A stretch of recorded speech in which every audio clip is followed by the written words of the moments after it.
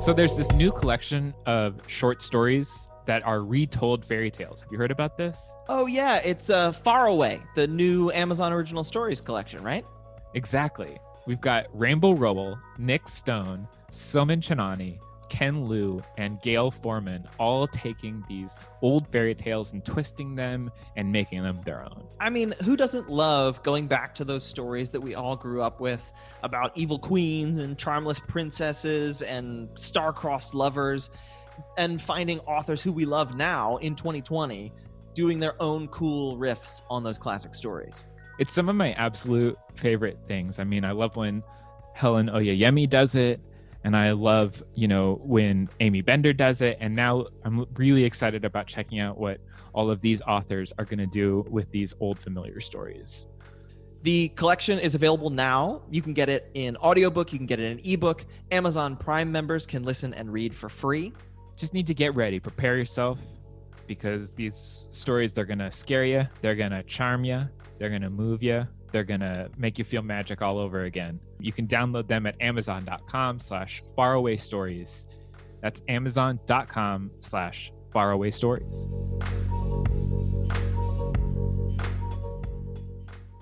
While you're cleaning up from Thanksgiving, that is when you start turning on Christmas stuff and getting What a monster. It's not even December yet. Yeah, well, I'm very monstrous. Yes. And that's that does sound evil. Yeah. So many damn books. Welcome to So Many Damn Books. I'm Christopher. I'm Drew. And we have Emily Temple joining us, zooming on into the damn library. Hey, guys. So glad you could join us. Emily Temple holds a BA from Middlebury College and an MFA in fiction from the University of Virginia, where she was a Henry Hoynes Fellow and the recipient of a Henfield Prize. The Lightness, which you are here to talk about, is your first novel. You might have seen her fiction in Colorado Review, Electric Literature's Recommended Reading, Indiana Review, Fairy Tale Review. So many reviews. Yeah, you don't have to do all the reviews. And she was named a finalist for the Calvino Prize by Robert Coover, and she is the managing editor of LitHub and lives primarily in a queen-size bed in Brooklyn.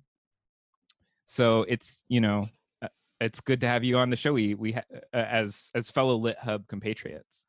Yeah, it's great to be here. Thanks for inviting me. It's fun. In some ways, it's also like, oh man, our boss is coming on the show. Yeah, I hope you treat me like your boss. I've never talked to you before.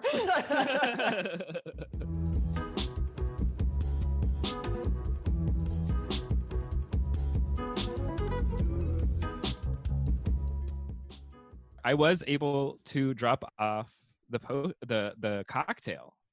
Were you going to say the potion? Well, that's the name of it's called Flying Potion.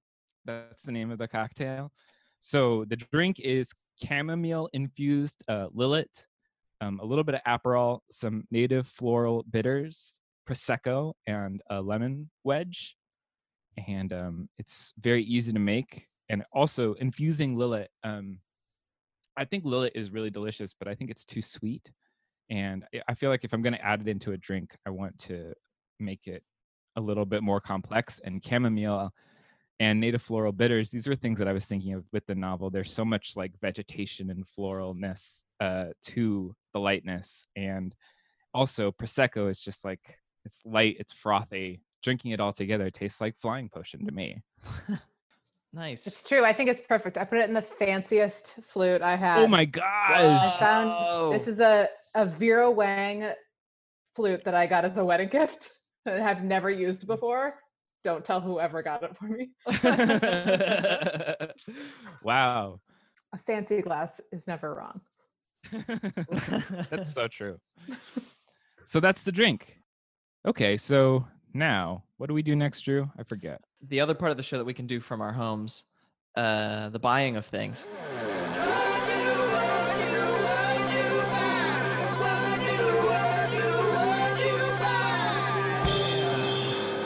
I feel like I'm trying not to buy anything right now because it's Christmas, and it's that thing of I really want this book, and I've told several people in my life who might buy me a book for Christmas that I want this book.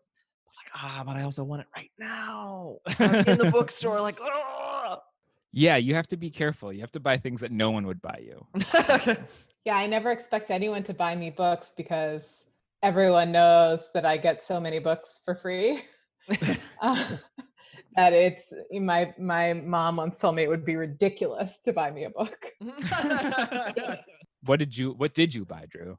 Technically, I didn't buy either of these things. They're both being sent to us. One of them is a novel I'm very excited for next year. Karen Tidbeck's new book, The Memory Theater.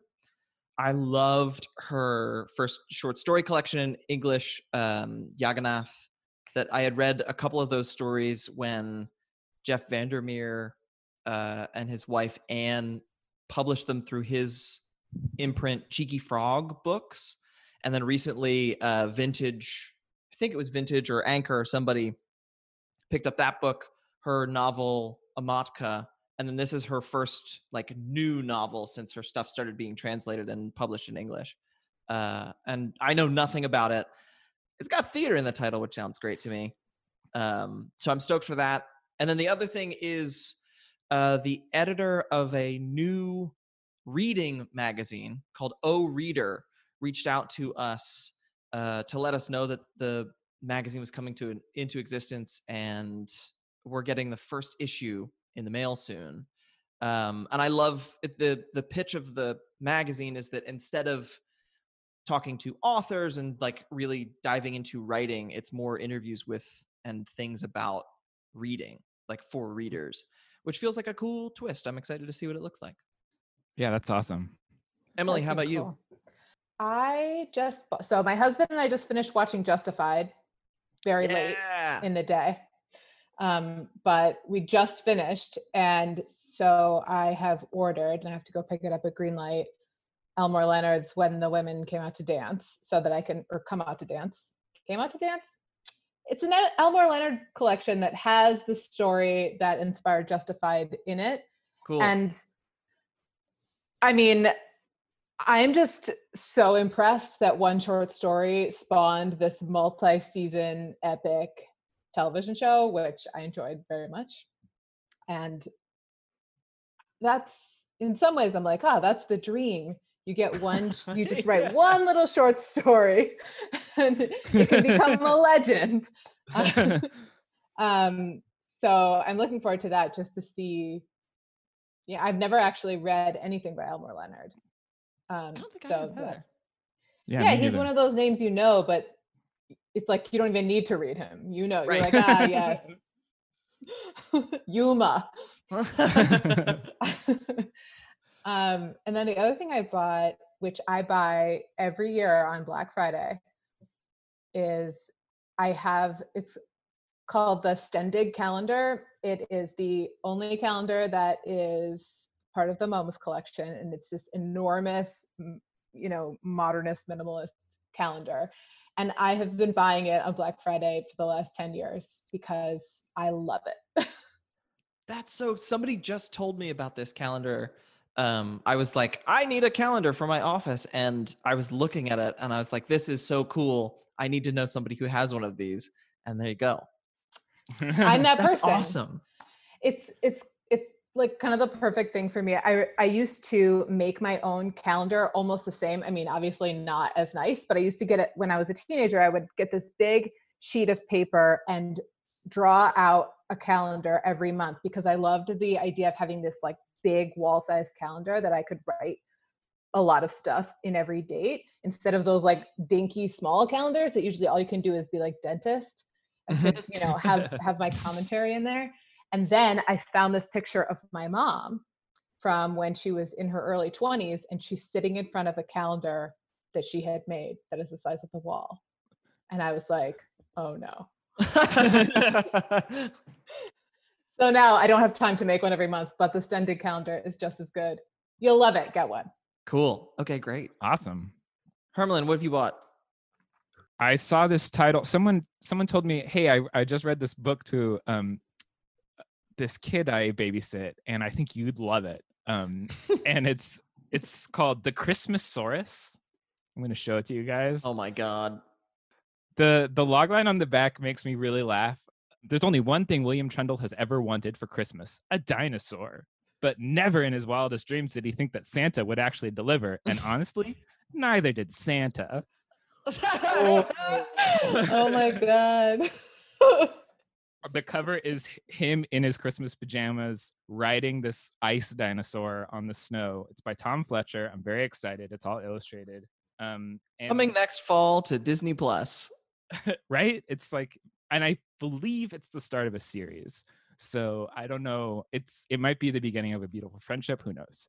And then I also we got sent Annalee Newitz's new nonfiction book, For Lost Cities: A Secret History of the Urban Age, and they're looking at 4 literally like incredible cities that have become abandoned, and sort of looking in the history of what we know and why they flourished and then why they fell. And so I'm really, really excited to see what it's all about, because I love Lost Cities, and I also really love Annalee Newitz's writing. It's so good. So it's fun to see them turn their pen to nonfiction, because they've done fiction primarily before this. Yeah. So that's mine. Cool. You went one highbrow, one lowbrow. Yes. Which is which, though? Right. I don't know. I'm not saying.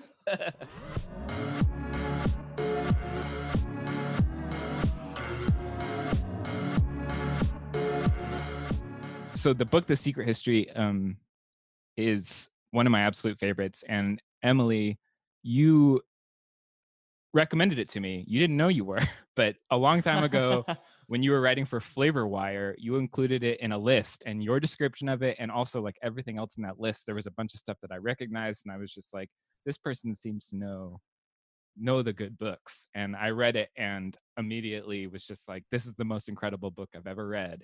And so I just wanted to formally say thank you, because it's my locked and loaded answer for favorite book.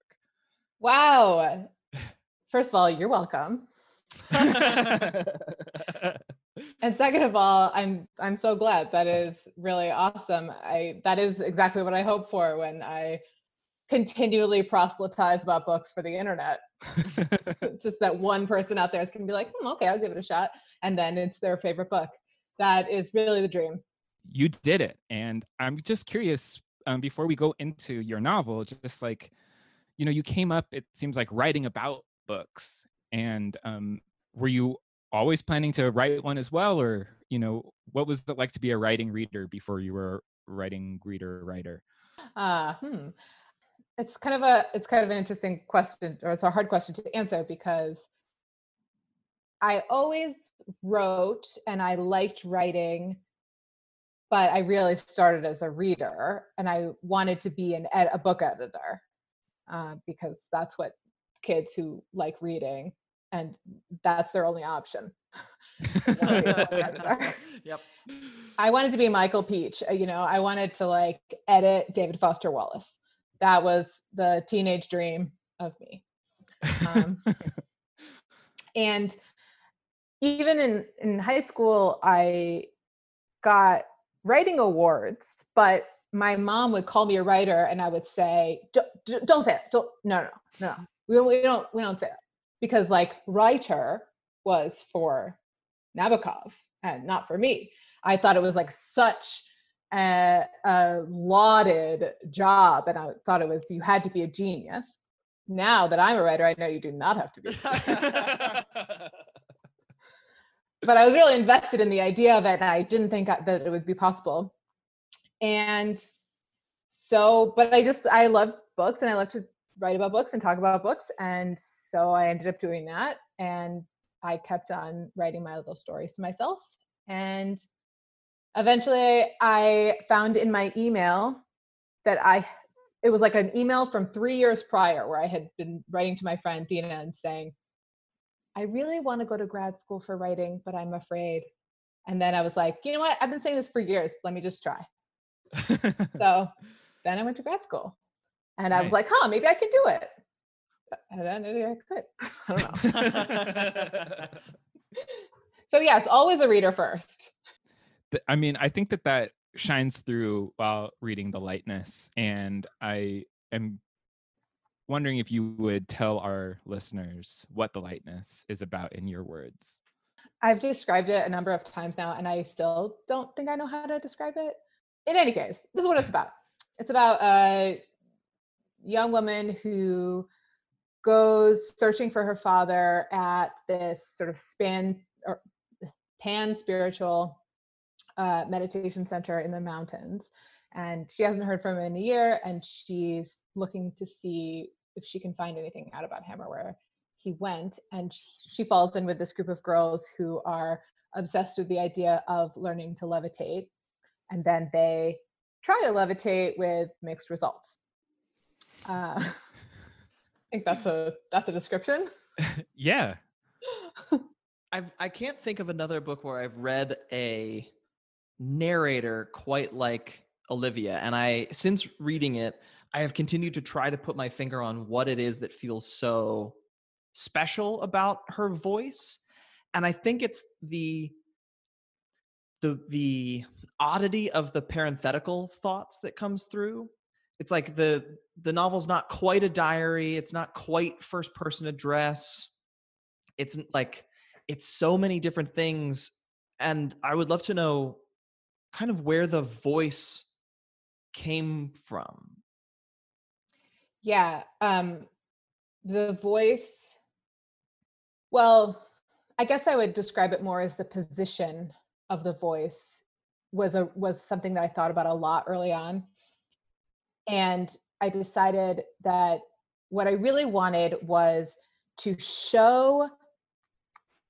have a voice that shows that she has been obsessing over this for 10 years.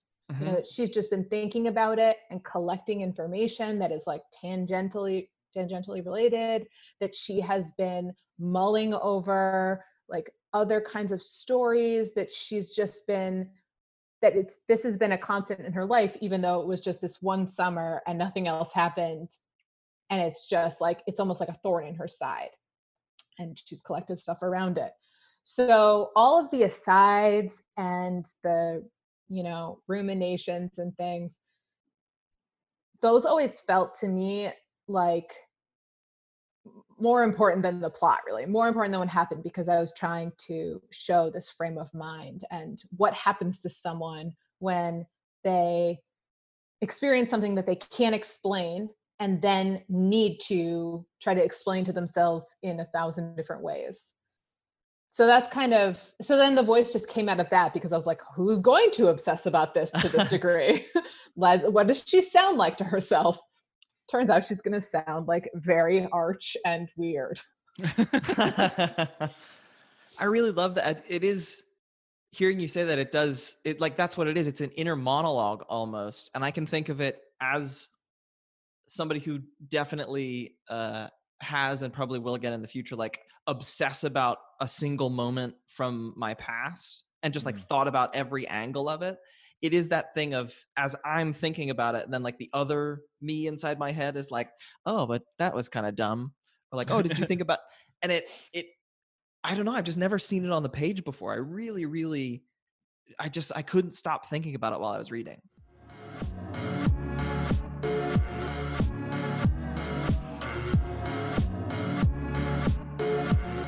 When people describe it, the word cult gets thrown around. I didn't think much it was a cult novel, but how do you feel about that moniker being put on the novel? It's funny because the two descriptors that get used a lot are cult and summer camp. And it's not really either, although I get it. It's based on the place, the center is based, at least physically, on a Shambhala meditation center called Karma Choling that I used to go to with my family when I was a kid growing up. And we would go every summer, and it was like my favorite place in the world. And it was also the secret place that none of my friends at home knew anything about. And my friends at home to this day call it Buddhist camp. Even though, again, it wasn't. It was that my parents were going and locking themselves in the shrine room to hear lectures from this teacher, and the staffers sort of invented stuff for the kids to do because there was a lot of kids around the same age. So cult, it's not really a cult, it's just American Buddhism, which is a religion. But that said, when my husband and I watched Wild Wild Country, the documentary about Osho, I noticed that we had very different reactions to the whole cult. I was just like, yeah, this seems normal and fine. And I get it. And he was like, no, they're crazy, Emily. And I was like, well, some of it seems familiar to me. Not the wearing white and poisoning the town folk thing, but the sort of atmosphere was familiar to me. So I think there is something cultish about both Shambhala and the world of the novel, and something summer campish, but it's not, it's fine. It's a shorthand. It's just not accurate. It's funny that you get the summer camp label as well, because we were just talking about this, that I was like, this is a really great campus novel, and Drew, you're like, it's not a campus novel. But I really feel like it is. It has one of the reasons why I love campus novels is because there's this really weird little tiny world culture and timeline that you're on. Like you're only there for the amount of time that the summer camp or the school or whatever it is in session. And you also have to learn all the rules really quickly and get into the weird economy and hierarchy as it stands. And all of that is really present here. Did you feel like you were writing a campus novel? Well, I definitely also thought a lot about The Secret History as I was writing it. And I didn't think that actively, but I totally get it. And I too love campus novels. And I did want to create that feeling of like, okay, here we are, and here's the world, here are the rules, here's who's in charge. And they even go to class, sort of. And then they stopped doing that. But I think what makes campus novels really fun is that there are rules to break. Not even with the form of the novel, though that too, but in the lives of the characters, there is this sort of form that they have to work within or break out of. Unlike if you're an adult, you can just do anything, Right. You can just like do whatever you want. If you're a teenager and you are supposed to be in this class, or you're a college student, you're supposed to be, participating in this structure, then it's something to push against for the characters and for the novel itself. So I tried to do that too, give them something to push back on. Here's the question though. What is your second favorite campus novel after The Secret History? Skippy Dies by Paul Murray. Hey, you had that locked and loaded. Nice. Yeah, that's one of my favorites. Yeah, and it's so structurally similar to The Secret History. Starts the same way.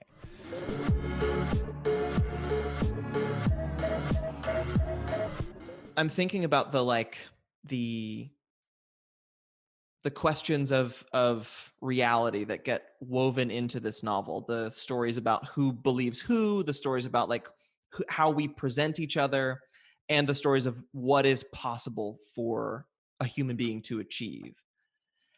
And I guess my question is just what was the kernel that interested you in combining all of these stories into this one place where reality in every possible way is just so thin on the ground? Anything feels possible in the world of this hermetically sealed Buddhist camp. Well, the simplest answer is that for me, when I went to this Shambhala center, that's kind of how it felt. It felt like the layer between reality and sort of fantasy, it felt like the barrier was very thin there. And it was partially because of my age at the time, and I was just having autonomy for the first time. And because it was an enclosed space, I was allowed to like run around the woods. And, you know, we did like these bizarre ceremonies where all the kids were sent out into the woods with a Swiss Army knife and had to cut themselves a branch, and then we cured it into a bow and arrow, and then we like did the ceremonial for, it's called first shot.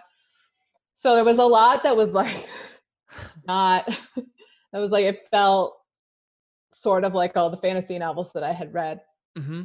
So there's some of that where I just feel like, and Buddhism itself is about working with your mind and unpacking the nature of reality. And the basic thesis of Buddhism is that reality has a hole in the middle, and that nothing really exists in and of itself aside from being this like interconnected web. So there was parts of it that grew out of the notion of Buddhism itself and my own experiences with it and experiences in that place. As far as the sort of culty personal connections, you know, I always love a cult leader. It's true. But I wanted to not just have it be an older male cult leader and a bunch of young impressionable girls. I wanted to have a girl be the cult leader, actually. And I sort of like, I let myself have a little bit of both. I'm only now putting together how much a summer camp is a cult. I mean, like all of the all of the sleep deprivation that you end up going through is so like how you start, you know, it's how they start with Nexium. That's how they started with all of these. They start with sleep deprivation. And yeah, you all sing the same songs. Yeah. You all Yeah, live it's all together like with like no privacy. This novel taps into all of those things, and it really feels like you kind of threw it all onto the page, like all of your little pet interests or things that have like caught your eye and like sort of magpie like yes, I'll keep that for the novel. I feel like I felt that for sure.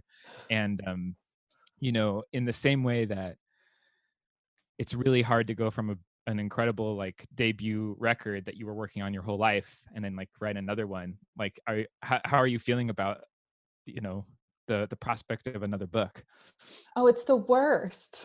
I mean, okay. So I'll say I once read, and I forget where, that you should never hold anything back. You should never save any tidbits. You should use everything you've got on every project you're working on, because more will come. And I don't know if that's true, although it is. I think it is. But that's just, I've just lived by that. The other thing I'll say about that is that I cut about 80 pages of asides before I sold the book. Wow. My agent told me to cut 100 pages, and I was like, here is 80. That's all that's all I can have.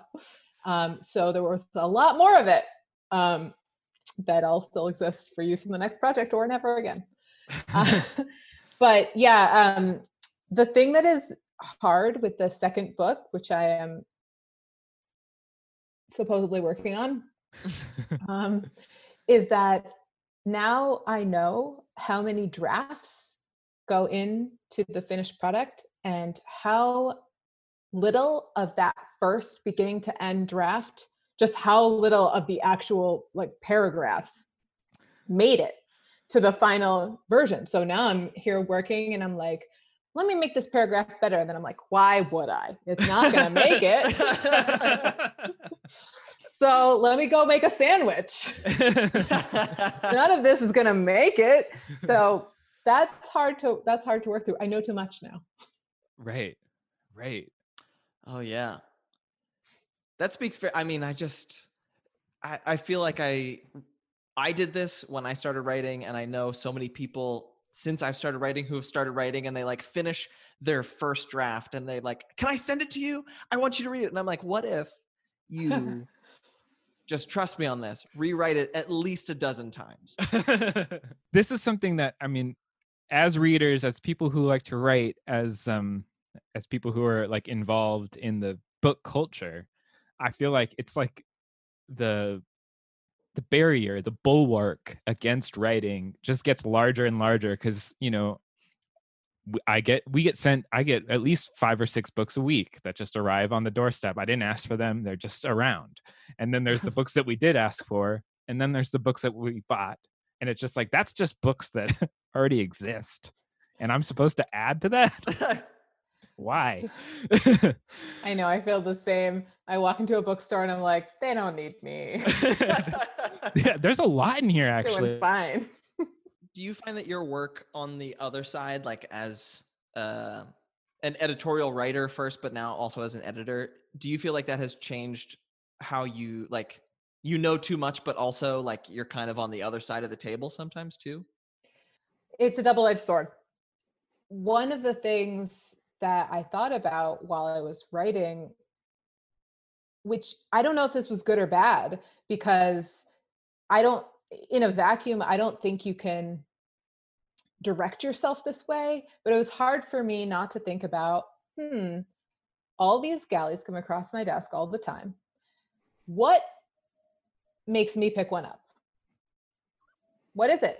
Mm-hmm. And for me, it's always some element of, for me, you know, I like sort of edgy, feminine, some element of magic, literary, and like jewel-like prose. Like that's what I want. And I was just thinking, like, when I was starting and I was thinking about like what should happen, what should this be, I had that thought about what can the description be, and I was like, bad girls at Buddhist camp. Okay. That will work for me. That would work on me. So let me try it. Because, you know, there are so many books that are like an intricate family story, and many of them are wonderful, but it's not the sort of thing that jumps out to me as an editor. And so I sort of had that in the back of my mind. But past that, I mean, the thing that has been the weirdest is having to like make my like ultimate list of all of the books that are on the most lists for summer reading. And then I'm like, Emily Temple. You know? And I had to count them, and, you know, I had to write about myself. I had to like, you know, put my own book on stuff as like lists for LitHub, and it's like, well, I can't not put it on because right. It's like, well, why else are you there? Like that's part of it. You were like, I guess. But then it feels so gross, and I'm like, am I promoting myself? Is this like disgusting? And I'm like, but I really do think my book cover is the best book cover of the month. I just love it so much. It is a great book cover. Thank you. It's really, really good. Yeah, I demanded my way into it in this very annoying way. That I had the cover image as a print on my wall in front of my bed where I write, queen size bed, and my editor loved it too and commissioned it, bought it. Cool. That's awesome. I have a question that's not on this path at all, or maybe it is. Do you read while you write? Oh yeah, I can't stop reading. I wish I could. I'd have more time. I know some people won't read while they're working on something, or they won't read anything related to it. And I don't have this kind of self-control. I just continue to read everything possible all the time. And sometimes I can see, when I look back at drafts, the influence of a book on the draft. And, you know, I just did this with another book that I read where they give me ideas and just ideas of how to handle stuff. Mm-hmm. And it becomes this kind of serendipity where you're like, I never would have been able to solve this scene if I hadn't randomly been reading this old book. Mm-hmm. And I love that. I think that really adds to the experience. Plus, as I said, I can't help it. So even if it was bad, I would just do it.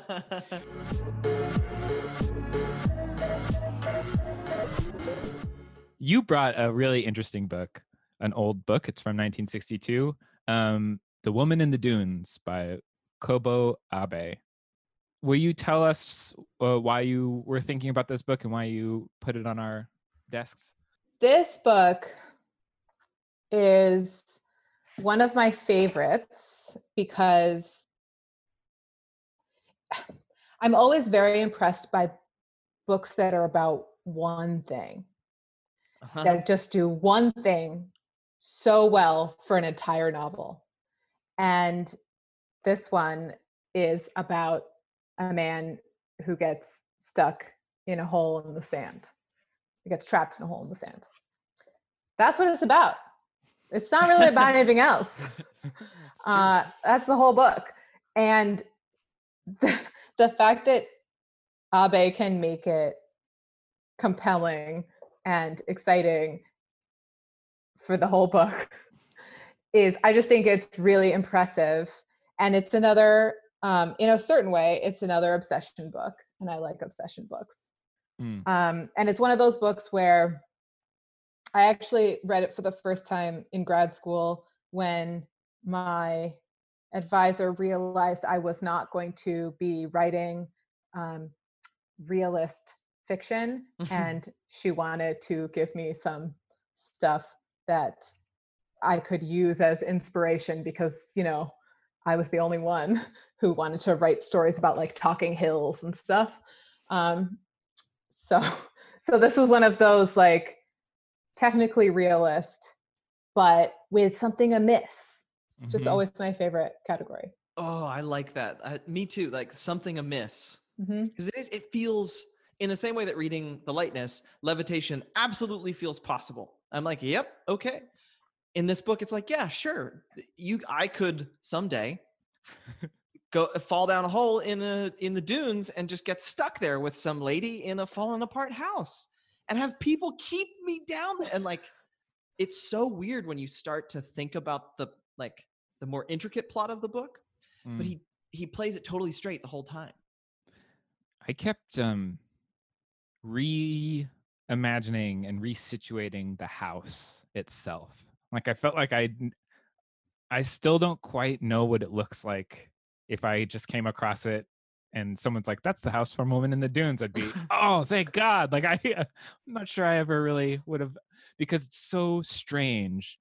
It's letting sand in. They have to cover their faces with towels while they sleep, and there's this tactileness to this book where it's one of my favorite would you rathers, is just like adding would you rather something, or every time you take a bite of food you always taste a little bit of sand. It's like a good like thing to compare something to. And so like that's what this was like. There's no escaping it, that the sand is a nightmare, and it's so sort of funny or tragic depending on your sense of humor how much he loves sand going into this character thinks sand is just the best. He thinks it's so cool. He's always like, there's always like a part where he's like, again, like even while it's happening to him, he's like, but sand, it's pretty neat. Like 1/8 millimeter. Yeah.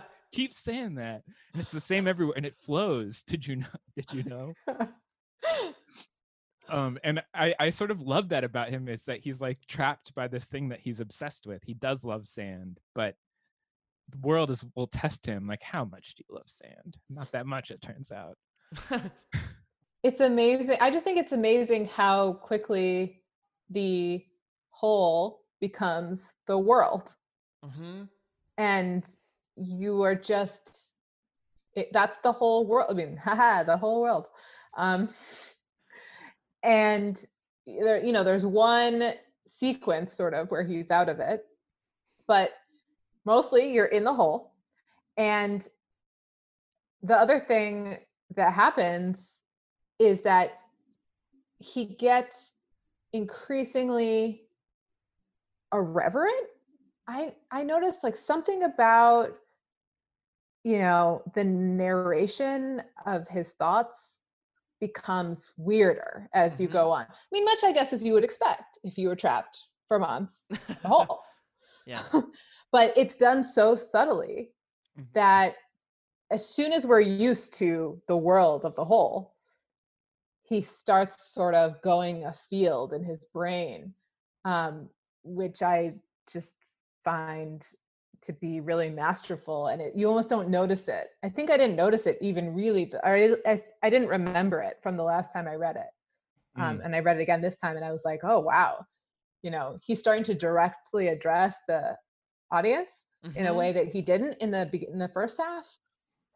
And so you just see this unraveling in like all these different directions, which is really cool.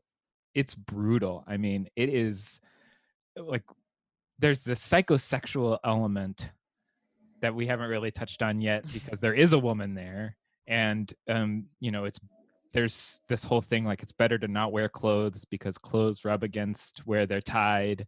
And so they're just these two strangers nude shoveling, which is also a strange thing. I had a really strange push-pull while I was reading this because it was so brutal, and we are stuck in our own holes of sand right now that are constantly needing shoring up. So I kept having to like put it down because it was just so like I felt like I was trapped, and I already feel trapped. So it's like the walls are coming in. I feel like I should apologize for making you read it. No, it was good. It's just like it's a testament to how real that this felt while I was reading it. And it really it focuses on sand inside their mouths so much, like how it feels and trying to spit sand and scrape it off your teeth, like yeah. There's all these times that I'm just like I feel sandy. I haven't been near a beach in a while, but I feel like this is not a beach read. If I've always said that like anything can be a beach read. Like go take Anna Karenina to the beach, like it's gonna be fine. Don't bring this to the beach. Yeah, I think I've actually put it on an anti-beach read list. Nope. That's funny. Unless you have a death wish. Some people do. So yeah, sure.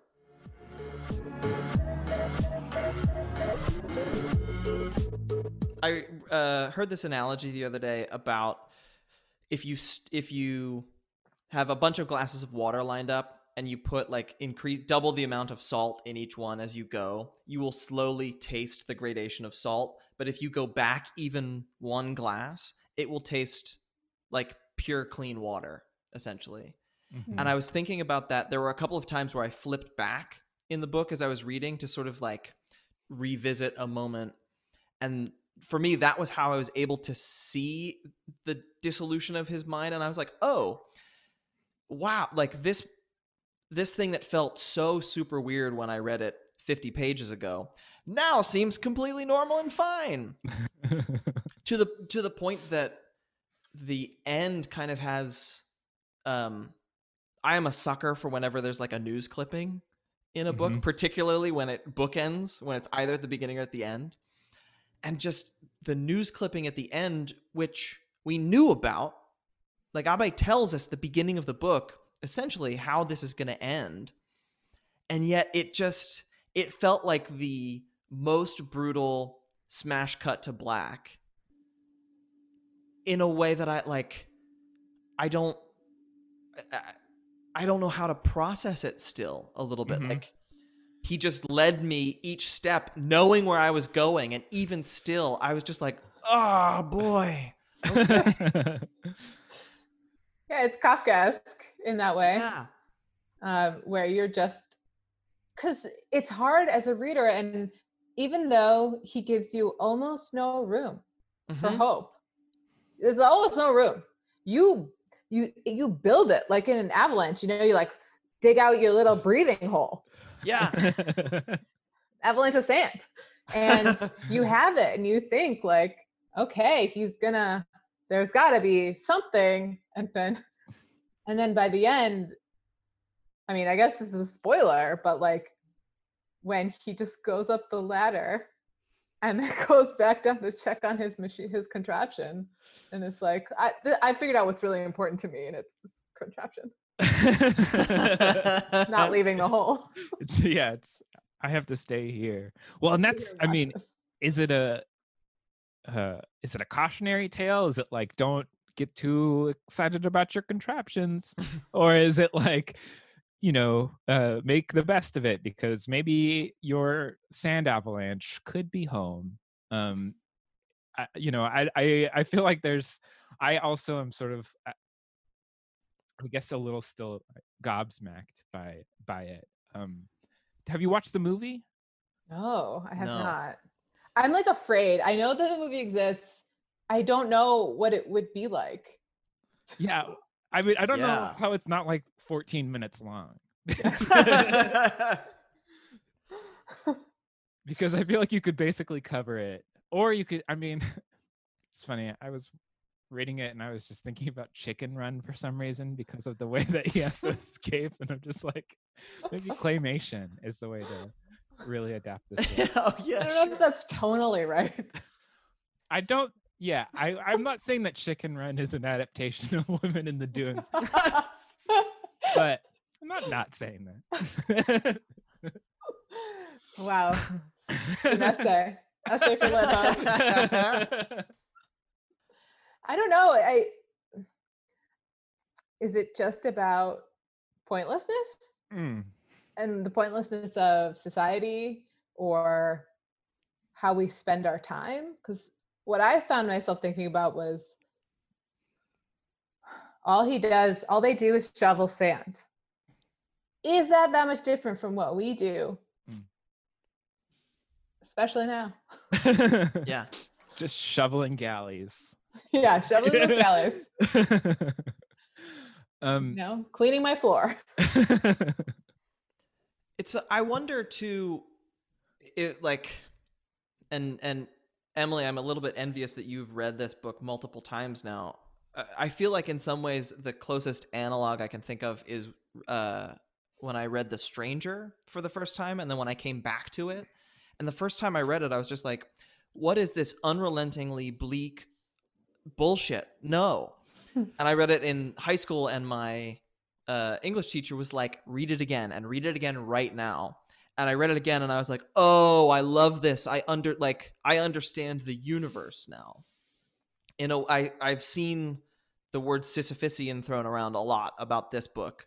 And it makes me think of Camus and the myth of Sisyphus, and that idea of finding joy and embracing like the absurdity of your everyday burden, whether it's literally shoveling sand or going about whatever emotions we're going about.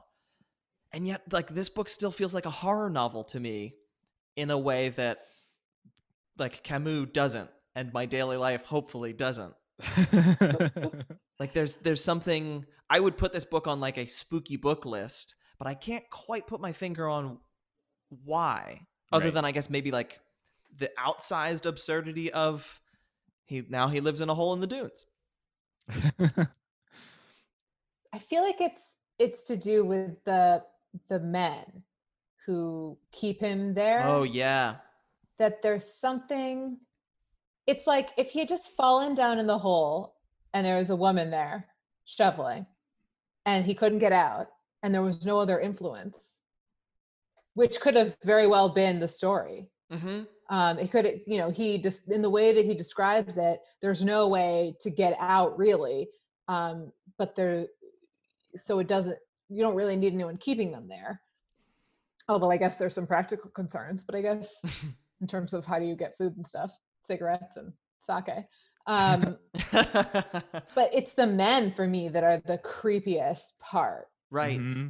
Because they're capturing, amateur entomologists who walk by and putting them into the hole and then making fun of them. Right. And the scene where they sort of like come and they're drunk and they want them to have sex in front of them. Whoa. Ooh. That's horror. That was hard to read. Yeah. And then you can't like him after that. Yeah. Unless you get into some Spike and Buffy like apologist stuff. Which I admit I'm famous for my Spike apologist. Famous. My house. Right, in your world. Yeah. Well, I think that we can sort of, with a big parental advisory sticker on it, I would still recommend this book to if this conversation has made you think whoa, that sounds great, then definitely go get that book, because I think it's for you. Should we move to recommendations? Is that where we're headed? Why not?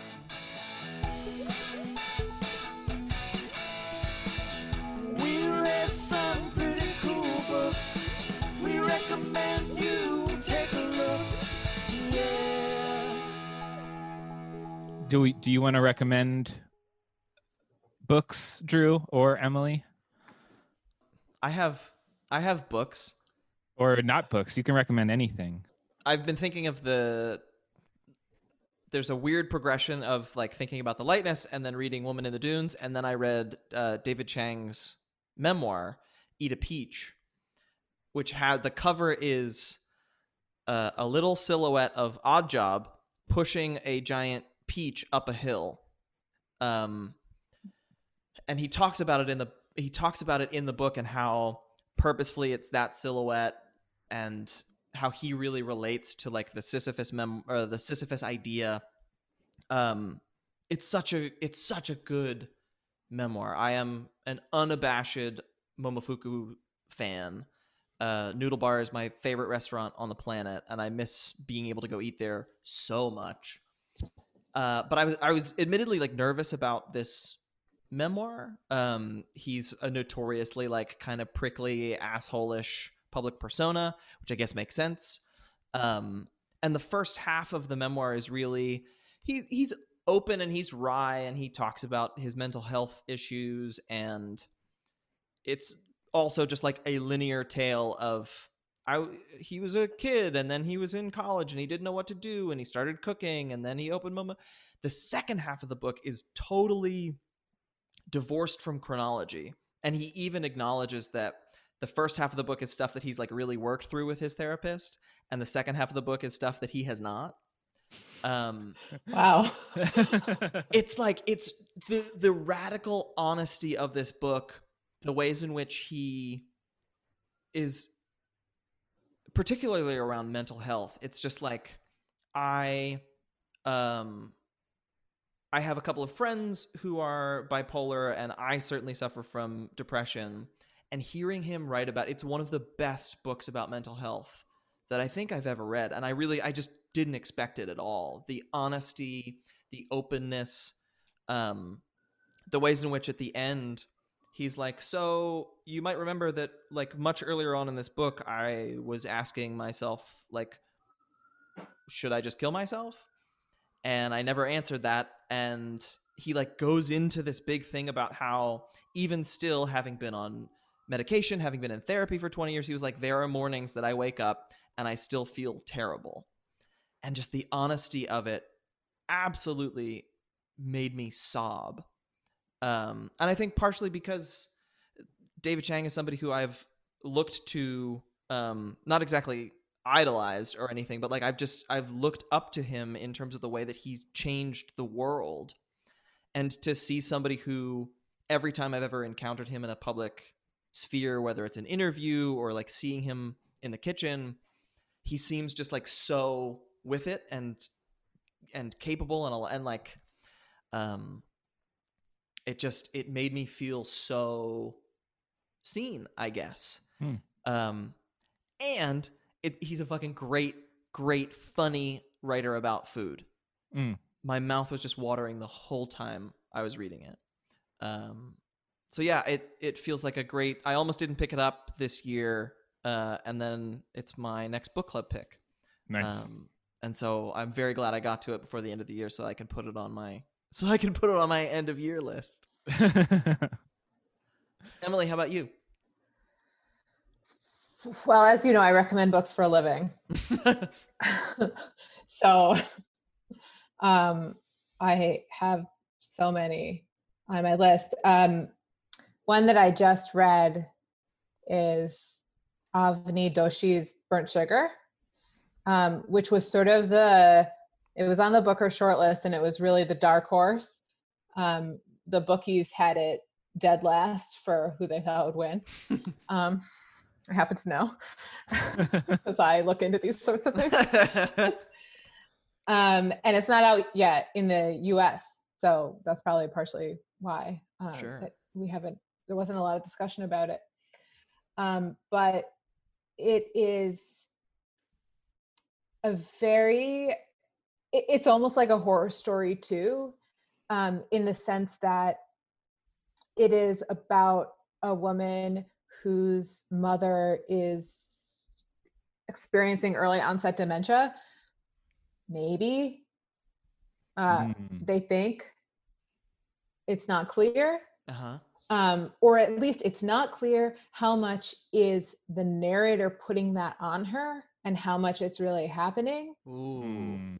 And it continues. She gets pregnant and has a baby, and it's all about that relationship. And then you find out in the course of the novel this backstory about, and now that I'm saying it, I'm like, of course I like this book.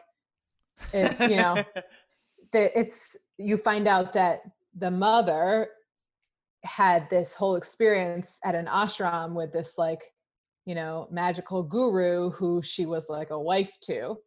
And the daughter is doing this art project where she took a picture of a man and she drew his face from the picture, and then she drew the face again from that picture just hundreds of times until it had changed beyond recognition. And so it's like obsession, ashrams, cults, of course, everything I want. But the writing is really good and specific, and I got more and more disturbed and interested in it as I read. As you guys see, I enjoy disturbing shit. So. Cool. I also read, first of all, I was going to recommend Luster, of course, but I know we already talked to her, so you guys are all over it. But that was the best debut of the year, I say, as someone who had a debut this year. I'm aware. I love that book. It was everything I wanted. And then the other book that I loved this year was Anita Bruckner's Look at Me, which is an old book. I thought I would recommend an old book in addition to the new books. That's the book that I meant when I said, that's the book that I had in mind when I was saying I can be writing and I'm reading something and it shows me how to do something. I was trying to write romantic interest, and it was coming out super corny. And I was just like, he's handsome. So I'm into it. And I was reading this book, and just the slow way that she creates that interest and makes it feel real and based on something other than just, these are two young, attractive people that I've put into the same room, that she sort of makes them interlock in this really specific way. And I was just like, okay, I got it. I can do that with totally different characters and situations. But it was very, very instructive, in addition to being, again, pleasurable and increasingly weird reading. Cool. Nice. I've never read any Bruckner, and this is not the first time that one of her novels has been recommended to me in the last several months, and I feel like I maybe need to get into her. It's time. Yeah. That was my first one, but now I'm ready to get the rest. Christopher, what do you got? I have two things to recommend. One is a Spotify playlist, not made by me, but it's very good. It's called Chill Christmas Beats. And I love Christmas music. I love it a lot. But sometimes it's a little too intrusive, like it's big horns or it's a lot of, I don't know, chorus. And so this is like very minimal, spare arrangements of Christmas songs. And it's like the perfect thing to be reading next to your Christmas tree, and having some music on that doesn't actually take away from the book you're reading. So that's one. And two, if you're looking for a full experience, put on that playlist. And then there's this book that I bought just based off of the description, which was it's a horror movie meets The Office, and it's called Secret Santa. The log line is the gift that keeps on giving, and it's set in 80s horror publishing, and this girl goes in for her interview at this. She's just lost her job at another publishing house, and there's like this bottom of the barrel type of very fusty publishing house that she's got an interview at. And during her interview, the publisher dies in the room with her, and then she is hired by the son that takes over. But it's December 15th, and she's promised that she will find the next Stephen King before the end of the year. And so if you like publishing, it's a really fun book. If you like Stephen King, it's really fun. And it's also just like the chintziest horror movie ever. It's written by the guy who wrote those Obama Biden mysteries. Cool. I think it's called Hope Never Dies. Was the first one. Andrew Schaefer. I just loved reading this book. It was so much fun. It's very silly, and it's not serious at all, but it is fantastic. Reading next to a Christmas tree and listening to chill Christmas beats book. Is that beats with an S or a Z? It's with an S, but it's a mistake on their part. It should be with a Z. It's like Christmas music. Exactly. But, chiller than that, like cooler beats than music. I don't think beats can ever really be with an S.